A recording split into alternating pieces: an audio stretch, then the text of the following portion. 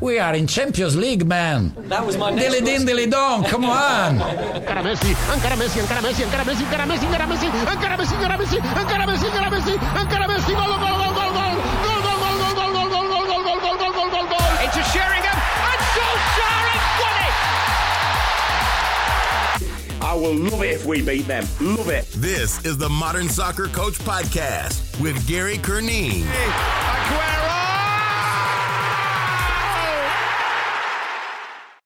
Hello coaches, welcome to the Modern Soccer Coach Podcast. My name is Gary Curneen. Joining us today is Guillermo Sanchez. He works in the same building as me. He works downstairs with the academy. He's the assistant boys director at Louisville City FC Academy. A license, phenomenal background in the game. Top flight coaching in Venezuela, India, Paraguay, Bolivia, and in the MLS with Orlando City as well. So he's worked at the senior levels. He's now working at the youth levels. I want to get him on and talk about session planning around build-up play. We get into philosophy, principles, how he designs a session. He's given me a demo session that I talk through. There's little bits of this that are edited out where we go into the actual exercise.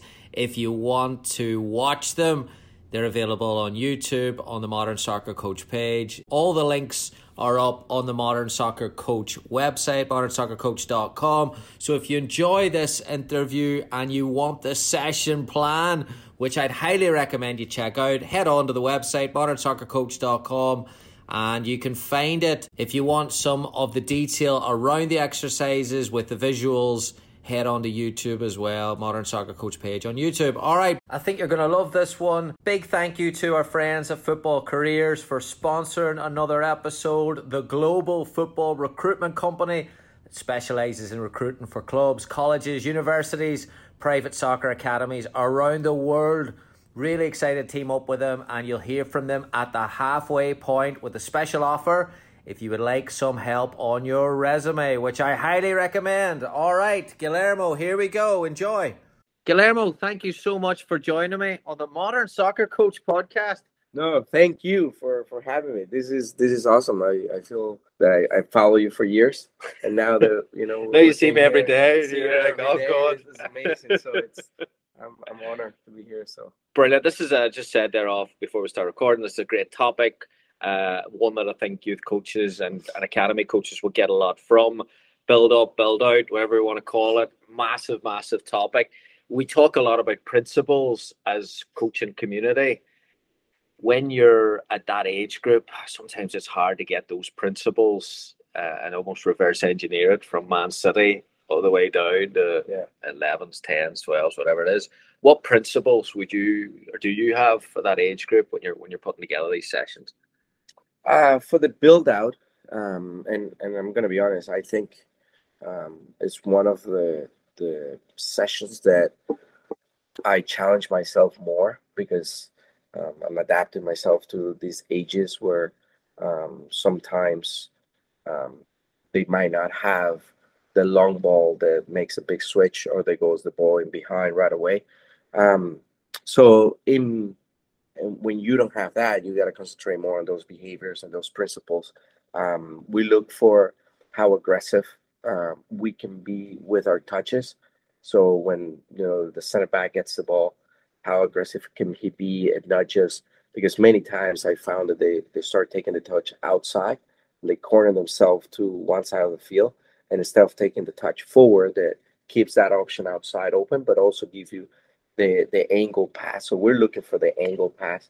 I talk to them a lot about we go from in to out to in. So the passes are not straight, right? So if they go out, now the outside back is not looking to send just that one pass to the winger, but can we penetrate in an angle so we can break the initial pressure that is around in the 5-10 yards around the player on the ball. Right? Can we find backpedaling? It's a huge one. We work on the players because that backpedaling, I think it's many times it's overlooked. Of when you look at the stats of how many movements the fitness, the physical stats, how many movement a player does on walking, running, a lot of they do is backpedaling, right? And sometimes we don't train it enough, so the hamstrings are not used to that backpedal movement. And I think in the build out, if the midfielders, whether you have two, whether you have three, if the midfield sees that the pressure is coming to one side and the people off the ball can backpedal and find those pockets, right? So now that angle pass is possible. So you have to break it down. I think in first is the mentality that you want. We do want to build out. Second is the weight of the pass. So that's why if you asked me this question 3 years ago, I didn't like passing patterns. Now I do. I've seen the benefits. I think this needs to be always conditions, so the passing pattern doesn't become monotonous or boring, because you pretty much made the decision for the player already. Yeah. Because I'm going there, you're going here, right? But I think that's where us as coaches need to find a way to make the players fall in love with the idea of practicing their own behaviors, even if it's not needed. What do I mean by that is, and I remember this from Yuri. Yuri's a player, came to MLS from Barcelona, and I remember him saying, Guillermo, in Barcelona, you couldn't wait for coach till you check your shoulders. In anything we did, we knew we have to do that because that's going to help us. So he's telling there that he's deeply convinced on that behavior. So instead of us concentrating on this behavior or that behavior, is how do we convince the person? So when we're not even looking, they're also trying to check their shoulders, backpedal. Does that answer? Yeah, that passing pattern there you mentioned there about the longer pass. A lot of passing patterns you see there's no variety in the passes, right? They're all, you talk about that rhythm where players get bored, because you can almost, short, long, short, long, and there's just, you can almost see the disengagement in young players' faces. You're obviously trying to keep changing that, keep adapting everything to keep them fresh with it. Yes. Actually, this one, I like only having 8 players. There's 8 cones. So that means that there's 2 balls. So where the ball is going to start, when they follow their pass, that cone is going to be empty. So that forces the person, instead of passing there, now they have the option to not to ask for the ball at feet, but to do a double movement. So they backpedal from the cone, but ask for the ball in front of them, because now they're going to be dribbling at a cone and not passing. Right. So that's one of the variations that we've done, where there's not only passing, there's also dribbling in the passing pattern, because one of the principles is once you're in the pocket and you can find the ball, you get the ball, and you can turn and you have space, take it, drive it. And I think Nilo, the coach from Spain, that after the World Cup, after Spain lost, he said that he was disappointed in himself, because he felt that they have built many good passers, but not enough game changers where they can dribble, right? And I think that, if a kid is not dribbling the ball, and then on the game, he takes the ball, the outside back, for example, the right outside back gets the ball, there's space in front of him, but if all he's been doing is passing, now he might pass when the best decision is to take the space with the ball, right? Or at least be comfortable with it. So I think that those are, and I'm sure there's more challenges that I haven't perceived yet, but that I will. And so those are some of the challenges, and I think that we need to adapt and challenge ourselves, and not be fearful of, if I try to build out and they press me and we'll lose the game because of a goal. But that's part of the progress, right? So you got to find success in failure. And on that, going to the first thing you said was when they receive kind of going outside, that's almost avoidance of pressure. But that gives you a different problem in 3 seconds. You've given yourself less space. Yeah. You're now, it's easier to press. So for young players to be successful with pressure, they almost have to get comfortable being uncomfortable and all those other things, right? Yeah. Like the way to solve pressure, you're seeing today at the top level. They're not even phased by it. They're actually, and now you see with De Zerbi and that type of soccer, they're actually they want it. Yeah. So it opens up the space somewhere else. Yeah. And those players are comfortable with having. So sometimes in the build out, I ask the defending team to go man for man to get the kids used to trying to dribble that person and get out of that pressure. And it's not just the pass. So you got the pass, you got to dribble. Like De Jong is a perfect example. He's so comfortable. Okay, you come in here, I'll take you one way, I'll go the other way, and I get out, right? We have a kid that I feel that he does that really well. And for him was more about he needed courage from the coaches and his surroundings to that it's okay if it doesn't work out, because I know eventually it will. So that's where coaches, we need to, I call this eating the cheese, meaning, for example, my son is, when he was 1.5, he was trying to eat this Venezuelan food. It's called like an arepa, like a pita bread, and it had eggs and cheese, right? Yeah. So he said, I want to do it myself, right? And the grandmas were there, and they knew that once he grabbed it, because he's a baby, the cheese was gonna fall on the ground. Yeah. So the grandmas go, no, we'll give it to you, instead of, that's where I said, let him. I'm willing to waste that cheese, because the courage for him to want to do it by himself, that's to me where it translates on the field later on. If a kid is used to have courage to try things, so we have to be willing to waste some cheese. In the build out is we have to be willing to lose the ball. Sometimes we're gonna get score on, right? But eventually, if we're true youth development, we're teaching them the right things as they go. Brilliant, God, love that. Also, going to chat before we get into the session. I'm going to chat about a little bit about the behaviours with creating the environment when the players arrive, and obviously this is an academy and there's a professional pathway, and sometimes that can create this ultra professionalism at a really young age. We've done podcasts about that. What's your take on when players arrive and young kids show up and they get there 5-10 minutes early? What do you try to facilitate for those early moments before you get going? Yeah, so there's 2 terms I always talk to them early in the year. There's a difference between training and practicing, right? Training is what you do with the team to achieve common goals.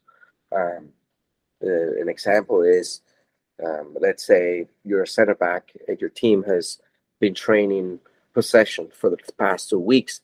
That center back probably hasn't cleared a ball in 2 weeks. So he might go into the game with a skill that he's not automatic, because he hasn't practiced, he hasn't had repetitions. So to me, early when they come at the U14, we have introduced the bands, okay, and we want to make the connection for them to see how that's going to benefit them. So in the build out, I talk to them, I was like, hey, if you don't do band, if you do band along the season, your groins are going to get better, stronger, your balance. So now you can hit that angle ball that we're trying to hit with pace in the build out, for example. So we try to do the bands, and try to encourage them to practice the first touch, practice their passing, and for 10 minutes, right before. I know that the space might be challenging sometimes because there's might be another team training, but we do encourage them on those aspects of the practice. Practice is what you do repetitive times to become excellent at it. So if they can, again, if we can deeply convince them of those terms, because one thing that in South America, this happens a lot. Players are told everything they have to do. I remember this club in Paraguay, and the players, They served the food for them. They had everything. Here's the drink after training. And I remember we signed one of those players one time, and the kid was 18. And I said, "Do you eat carbs?" And he's like, "What are carbs?" He didn't know what they were.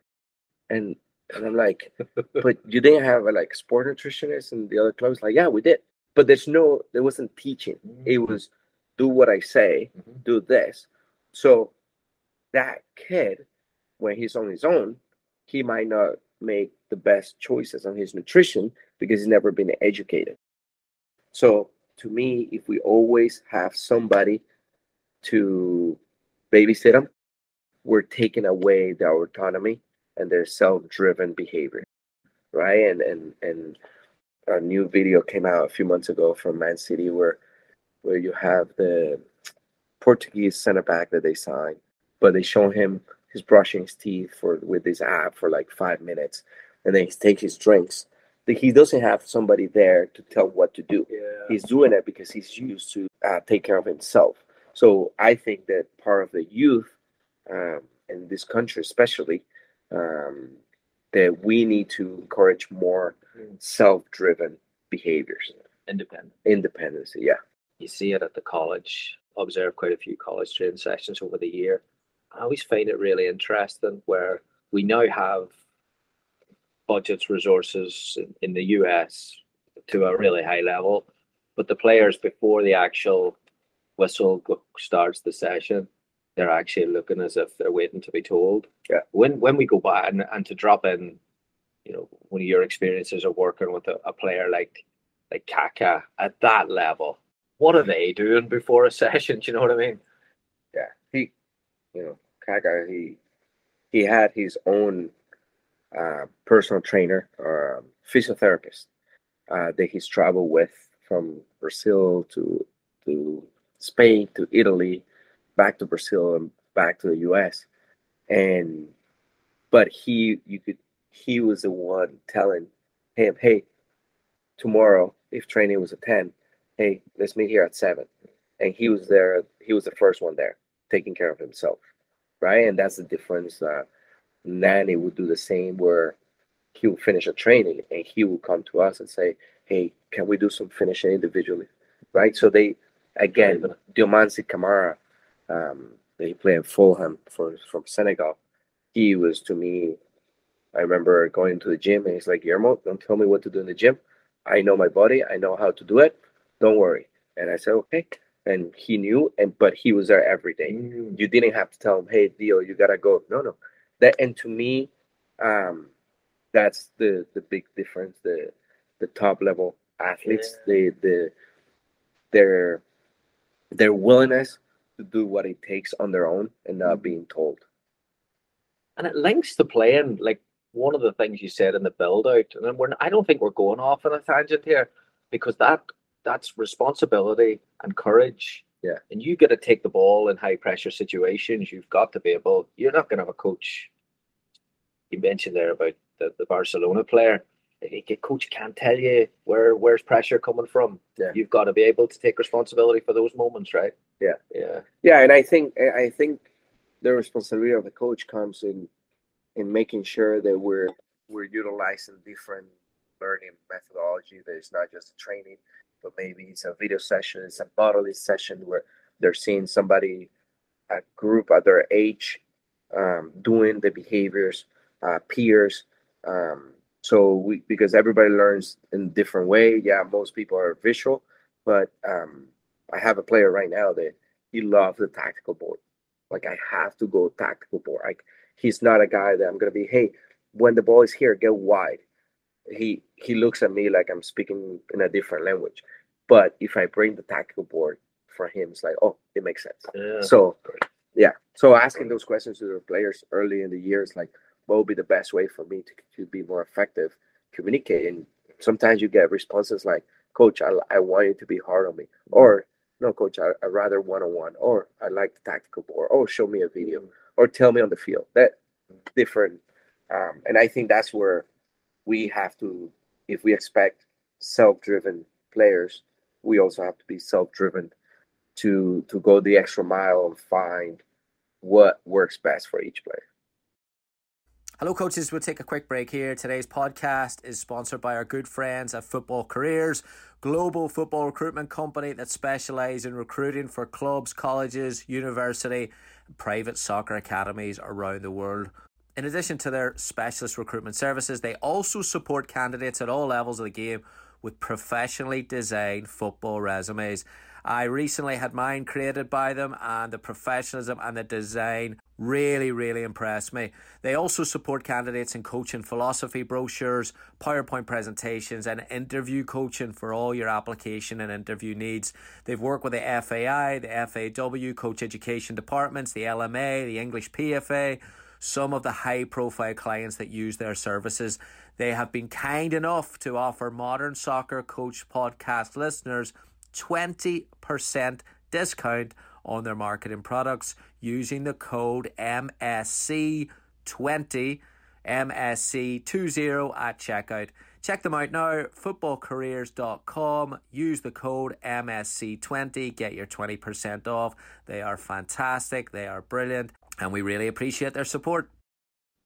On that topic there, with that responsibility and balance and independence and environment, where would you sit in terms of build out? Where do you sit on the continuum of structure and freedom, where you're giving players a little bit of space to solve problems, or it's the system that solves? You mentioned their player to player, man to man coverage.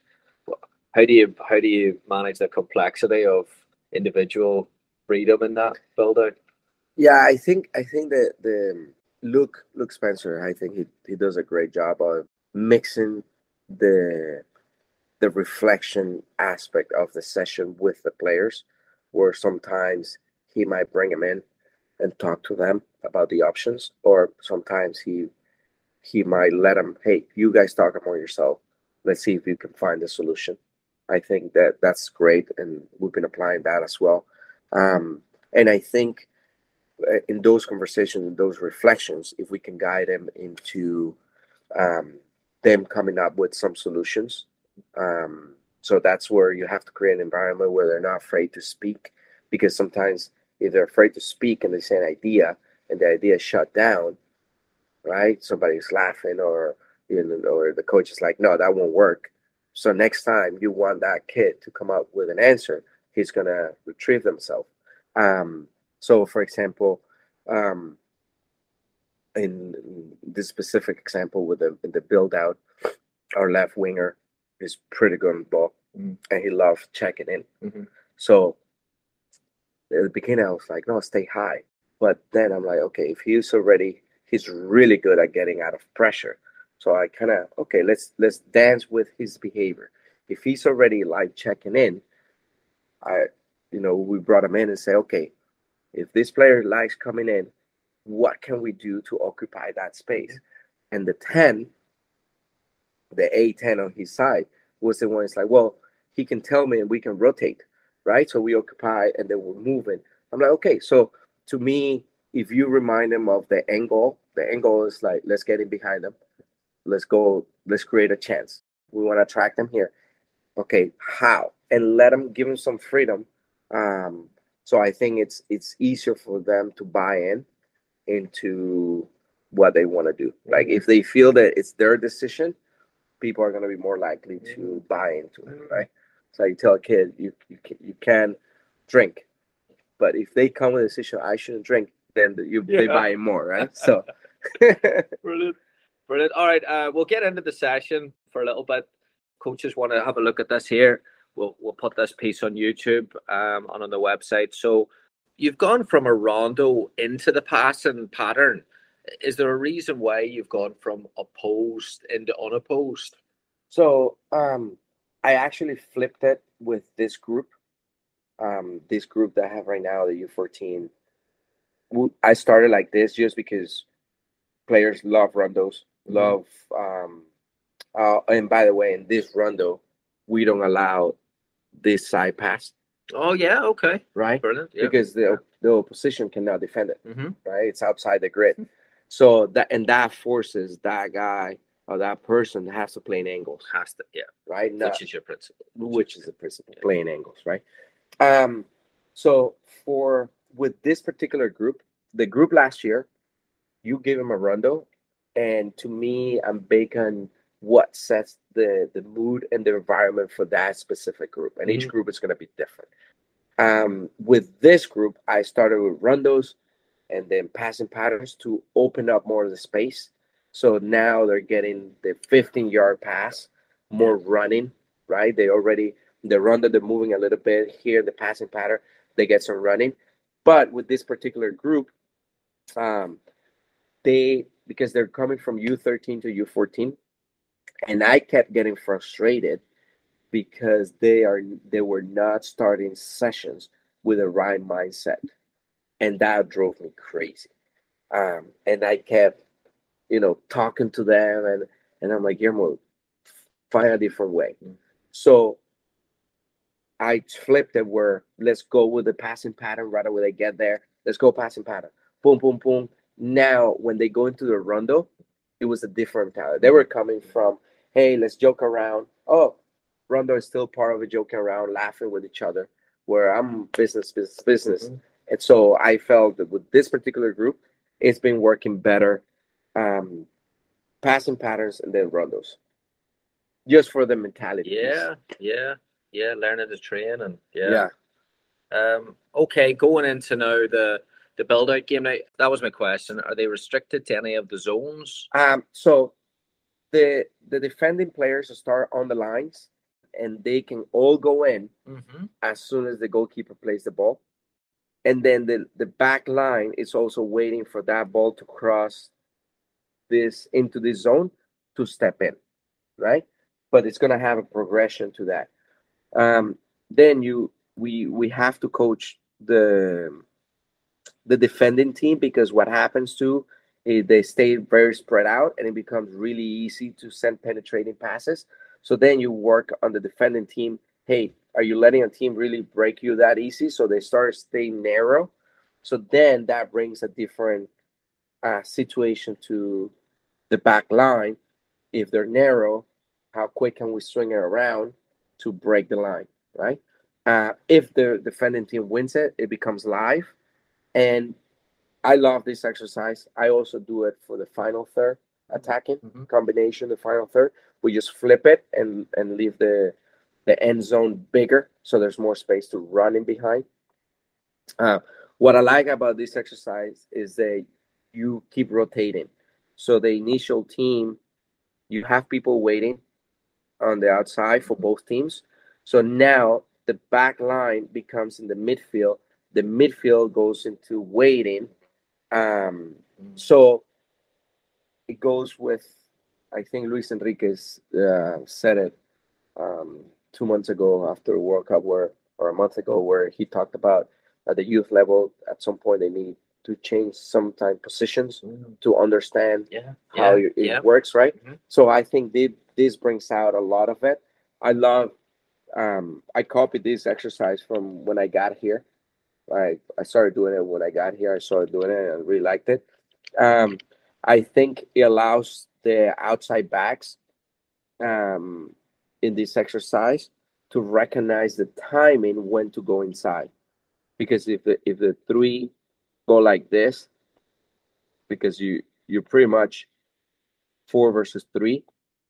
So we work on, can this person go inside, which that makes the one person go out. Yeah. So the attacking team has freedom. Sometimes zonal games restrict, but this one I love about it. It's almost that the defensive team are given the visual of the lines. Yes. The possession team is given the visual of the spaces. It's almost two different. Yeah, it's brilliant. Yeah. So, and then the next challenge is when the ball goes to the second zone, right? What decisions are being made by, if this person gets it deep, right? What kind of movement are these two doing? Are they coming under, which opens a space for somebody to join? Yeah. Right? Because you given the freedom, you want to be numbers up. And then I try to tell them, okay, if somebody's coming under, what should the other person be doing? And they know they're stretching. Stretching is a word that we use a lot, so they know, okay, let's make a running behind. So this person has to make a decision. Usually what happens is this person comes here, so we'll have time because this person might step, but they have time to turn and play this ball in behind, right? So in essence, that's what you're trying to do in the build out, right? Getting behind. So another principle we communicate a lot is movement ahead, right? And so with that one is we tell them, does the person on the ball have pressure? If they have pressure, they need more support. But if the person on the ball doesn't have pressure, then they need movement ahead, right? So to give them that visual, when it's for me to support, when do I go high? Obviously here it sounds in the tactical board, it sounds like, man, this guy makes him play like Guardiola, but it's not like that. It challenged us to a lot of patience. I'm not gonna lie, but one of the principles that comes out in this exercise, and that's why I love it, is breaking lines, playing forward, the ability for the player to look forward right away and break the line with the passes. I got some clips from that team that the center backs, one of the center backs one is getting better, the other one was already outstanding at breaking lines when he came here. So yeah, it's a lovely game, and it's live because the defending team is not bored because they do want to win the ball to go to goal. Yeah. Right. And I tell them, if the defending team scores, they become the offensive team. So we swap it. Yeah. So now it's competitive, which also bringing it back to the passing pattern, I think it's very crucial that we make passing patterns competitive. So the intensity of the players rises and it becomes closer to game-like. So if you have the same distance of two passing patterns and make it competitive where you have to get here 6 times, now they're going to start speeding it up, right? And then you work on them, on the touches and all that, all the feedback on the flow. Hello coaches, we'll take our last break here. If you're looking for some exercises and some sessions and some ideas around your training, head on over to modernsoccercoach.com. There are free PDFs on the Modern Soccer Coach shop website that you might want to check out. And we've also got a new ebook around scanning, 20 scanning exercises for elite level players, exercises to help vision and awareness, in warm-up exercises, rondos, small-sided games, decision-making and awareness are at the forefront of these exercises. modernsoccercoach.com/shop. If you enjoy the work and you want to read a little more, you want to support it, please head on over, modernsoccercoach.com/shop. Thank you so much. And then the last one, then finishing up 8v8. This is full pitch, or sorry, not full width. Yeah. More spaces. Again, you're not restricting any movements in that there. No, in that game, the lines are just visuals for them to, play forward, break the line. Where's the space? There's not really. This is the time that I think it's for us coaches to evaluate ourselves if the session was effective or not. Right? If it's not being effective, if they're not making decisions, if they're not talking, like you asked them to do in the passing pattern, maybe your teaching methodology was not the best that day. So I think that, if it's a 25-minute game, the first 10 minutes, you can coach them in the flow, but at some point you have to let them play within the restrictions of the game, not the restrictions, the conditions of the game. For them to express themselves and see, because you might.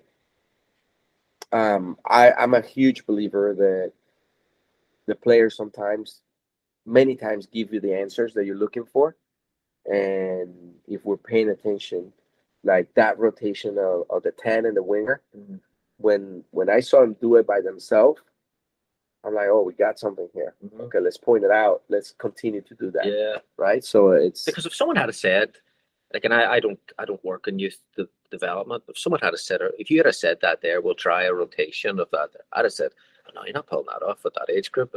They're too young. Yeah. But they did it, Yeah. which gives you then, oh, maybe they can handle a bit more than Yeah. what would be. Yeah. No, and we're trying to introduce more one of the things right now we're playing with 3 in the back, and we're changing it, right? We're changing formations to see, and will they know when we go 4, the weak side outside back goes inside. Yeah. Will be next, like Man City is doing right now. And what I found is once the team loses the ball, the left back recovery, it's very short because they're already tied with the team. Mm-hmm. So I found, I'm like, oh, that's lovely. And we played a team in nationals last year that both outside backs at the same time were pushed inside. Oh. And it brought a lot of issues to us, and we had to adapt. And it was impressive to see. So I think that, the Pygmalion effect is very important, the youth development. Pygmalion effect meaning if you believe that they can do it, then you're going to become more patient. You're going to give them more positive feedback. But if we go with a mindset that, this group is not going to get it, mm-hmm. right? You're gonna face frustration more often, and you're not going to be willing to work with the process to get things done, right? And if it doesn't work, you then just have an easy out then. Yeah, it's like, you see, yeah. I was right, yeah. right? Because we like being right. Yeah. It's human. Yeah. Behavior is normal. Yeah. You've kind of alluded there to the fact that at the end of the session, you go back and reflecting live at the end when, what landed, what didn't, what impacted. When the last couple of minutes, how do you wrap it up with the group? What's your processes there? So we tried at the beginning of the session, we kind of give them, hey, these are the 3 things. You know how politicians speak in threes? Yeah. Right? 3 things we want: the play forward, playing angles, movement ahead, for example. And we ask them, what if it's not that cold outside? Because sometimes you get them out. It's penguins out there. So, hey, what do you learn this session? What do you think? What solutions did we find? What challenges? And sometimes I also ask them, what do you think I could have done better to help you in this session? And at first, they're not going to say anything. Yeah. But as you build a relationship and they understand that it's okay to be vulnerable, you have to have courage. Because I think we want to be an example to them. To the growth mindset has to start from us. And if they see it, it's easier for them to follow it. So sometimes I ask them, like, what do you think? It's like, oh, coach, maybe, it was when you told us 2 touches, but then you want us to take the space. Mm-hmm. Then, for example, something like that contradicts. Yes. Something that's like, oh, yeah, good note. I think that's where we, as coaches, need to keep adapting the exercises, because each group is going to bring you a new challenge, mm-hmm. and see, we have to modify it to bring the best out of them or out of ourselves as well. Brings us along nicely then. The aspect then that you do some mental training with players, coaches as well. Yes. Talk a little bit about that there, because there's a lot of what you've said so far that you can see the connection, that the way you talk about the game, the psychological and the tactical, they're all quite close. No, this is when I came to the US to study, I only wanted to play soccer. And when I was groomed into sports psychology field by my mentor, I fell in love because of what you said. I could see the connection, mm-hmm. and I'm like, man, these are 2 passions of mine now. It makes sense. Speaking different languages is also a passion, but the fact that learning how a pregame routine and adapting a pregame routine to different situations can set the right or the wrong mindset of a group or an individual. It's something that fascinates me, and I do work with athletes on having a winning mentality no matter the situation that they face, because players face number of different situations. Every situation is particular to that person. So teaching different skills for them to have an option to respond and not feel that they're out of options and they might freeze and they might make wrong decisions because they don't know what options they had out there. I work with a lot of coaches too on their development, their feedback. I'm very passionate about what type of feedback are we given with your objective. What mindset are you giving the group? How do you transform a group into a team? I love that process because if you don't have role acceptance, the group is never going to become a team, right? And it breaks. And at the pro level, it's even more challenging, right? Because you have salaries, you have bonuses, and there's penalties. Oh yeah, and here in the States, the salaries are public, so you might have a forward that's making $200K and scoring goals, and the one that is making 1.5 is not scoring. Yeah. So the 200 is like, everyone where's my knows, raise? yeah. Where's my raise? Right. So, and that might break the team dynamics. So that's where I consult a lot of coaches, a lot of players, fascinated by that. And I also work with parents, right? Because they're part of the formula. They're part. They live the day by day, and they can either. One of the things I concentrate a lot on, it's in convincing, right? If you can convince a player, we just took the U14 to the Muhammad Ali Museum last week. I can tell them work hard, dedicate, but if they see they're going to a museum and they read it from what he did, for example, we talked big, this ties to passing pattern. There was a phrase that Muhammad Ali, he would do rounds and rounds against imaginary opponents. So, and Serena Williams does it too. Pavarotti did it too, where Serena, every time she would serve, she was not practicing the serve. She would practice what situation and what game she would use that serve. Okay, I'm down 30-0. Okay, I need, or 0-30, and I need to make this ace on the tee. So that self-demanding from each athlete will make him train at a high level of intensity, even without opponents. That's where the passing pattern. So we actually tied in.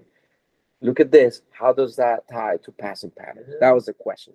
And the players, one of them is like, okay, we need to think that in the passing pattern, we're playing the final of nationals, and that I need to backpedal to get us out, right? So if we can, that I love that visit because it saves me hours of messages that I want to give them throughout the year. I usually, I go to a team and I see, okay, what do they have? What do they need? What can I give them in an 8-month period mentally, right? And then we do different activities to do that. And I still remember last year with the team that made it to the Elite Eight, and we won training 7:30 at night. It was cold, and I look around and I see every team in the academy doing passing, doing this, and I'm having them do team building activities where it's like the helium stick that you have to bring a stick down. Yeah. And I'm like, man, they might think I'm crazy. But that group, they didn't know how to work as a team. And I felt that was a training session they needed. Right. Yeah. So I'm passionate about that because it connects to life. It connects. I don't only work with people related to sports, but I do use sports as the venue, as the mean that's going to connect us to learn life values and to apply those values on a daily basis. I went for a run in the summer. I didn't tell you this. I went for a run. This was months and months ago. It was hot. I was running outside. You were doing an individual session. I've stopped listening to music on my run because I'd use my run now just to get away from noise. So I didn't have any headphones on. I was just running around. I got close. I was past you, and I could hear you talking about. You were getting them to do. You were doing technical work, but your messaging was about belief in you were connecting belief, and I believe it was confidence, and you were talking about it. I remember passing, going like, I've never heard that before. I mean, normally when it's a coach and they're doing individual work, you can hear it's lock your ankles or look at this here.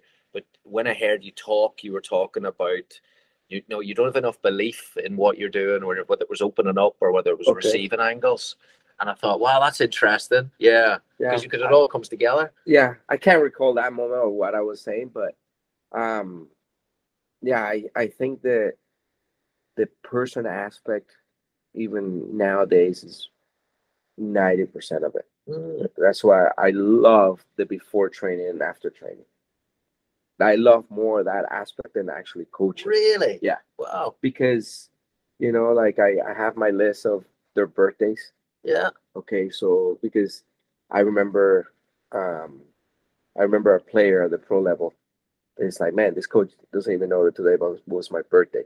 We're walking out from training. He said that. And to me, that's a wake-up call that said, we need to connect. We need to connect. We need to find what makes us all similar, right? That we can come from different cultures.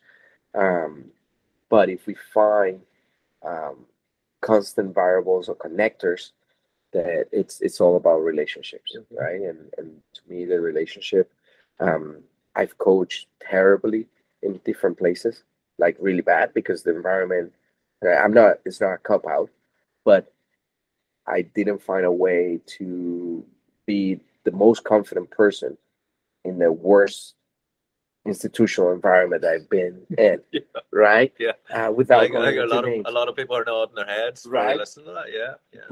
But once you're in an environment that it's great, then you express yourself with that freedom. So I always bring it back to us coaches. Are we creating that environment that our kids or our players, no matter what age, they feel that they can express themselves? So using those words, express for this group, the U14, I've been, and I told them they're fine with me sharing this story. The first game I coached them, at halftime, I could see their faces walking off. They were like about to be in tears, and I'm like, "What is this? I've never had this." And I've seen them train like hungry lions, and they're coming to the game, and I'm like, "Guys, like, are you nervous?" And they're like, "Yes." I'm like, "Okay, close your eyes, right? Let's do something. Let's relax. Let's do this."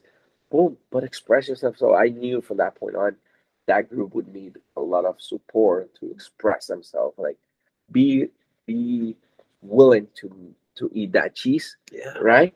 But for them to feel that it's okay to fail, but it's part of it. And I literally printed off this image, and I laminated it, and I gave it to all of them. There is an image I use because it's a guy juggling plates, and he keeps breaking the plates. Right. But it's not mine. It's online. Oh yes. Right. Brilliant. So one of the training started with a laminated image, and I gave it to them, and I told them, listen, for you to be successful, you have to fail. And it's so then I give them the different options of how you react to a mistake, what trigger, what can you do? And this is what I do with athletes. What do you do when you face adversity? Let's look at, I think Kevin De Bruyne is a very level player. That when he scores, his celebrations are not like crazy, jumping to the crowd, taking shirts off, but he takes the same approach, kind of like the Federer approach, where he loses a point or he wins a point. His reaction is the same. So we wanna find that train of emotions that it's not a roller coaster, right? So that's the work I do to try to help each individual. And each individual is different. So it is. I don't get it right. Don't think that I get it right all the time. But the one thing all my players will get is my willingness to work with them. Fantastic. Is it okay for coaches that are listening for this or thinking that they would benefit, or from a bit of advice, or their players? How can people reach you? I can put your information below. Yeah. The person who's doing my social media, they're building the website. It'll be up probably in a week or two. Brilliant. But yeah, I give you my social media, the Guillermo Coach. Yeah, we'll put all that in. Yeah, and my phone number, my email. We'll put your phone number up. Yeah, there you go. It's okay. But no, like I honestly, I'm motivated. I've seen that sometimes us as coaches, we can, just like we help, we can do damage to kids, and that's what I'm very passionate about. Giving coaches, I always work with a bag of golf, where if me and you are playing golf, and your ball and my ball are 100 yards from the thingy, but mine's on high grass and yours is on low grass, we're not going to use the same club. But us as coaches, if we try to fix everything with the same club, we're going to hit the ball the wrong way many times. Yeah. So what I do is trying to give them more options, fill their bag of golf with more clubs, so they can approach situations in different ways and see what works with a mindset of what's the most educational aspect for that person, because we might know the what, but we need to give them the how to the kids, especially. So brilliant. Hey, thank you so much. I've loved this. On one side, I've loved this. On the other side, I'm saying, like, God, I could do 10 of these here. So absolutely brilliant. I've picked up a lot. Like, the session stuff's fantastic, and then the stuff around the environment, absolutely brilliant. I've loved it. Yeah. Oh, thank you. Huge thank you to Guillermo for jumping on. If you want to follow up with him and reach out to him, check out his website, GuillermoCoach.com. The links are below in the podcast information. If you want to see the visuals in the session, head on over to modernsoccercoach.com. The discussion around the exercises is on the YouTube channel, Modern Soccer Coach on YouTube, and this session is available to download on modernsoccercoach.com as well. So head on over there. Really appreciate you listening. If you have a coach that you would like to recommend, jump on one of these podcasts and discuss session design, just shoot me an email, Gary@modernsoccercoach.com. I really enjoy doing them. Would love to do some more of them, especially in the youth game. Thanks again for listening. Have a great week. Goodbye. Thank you for listening to the Modern Soccer Coach Podcast. For more coaching topics, sessions, and resources, head on over to Coach Curneen on Facebook or visit the website at www.modernsoccercoach.com.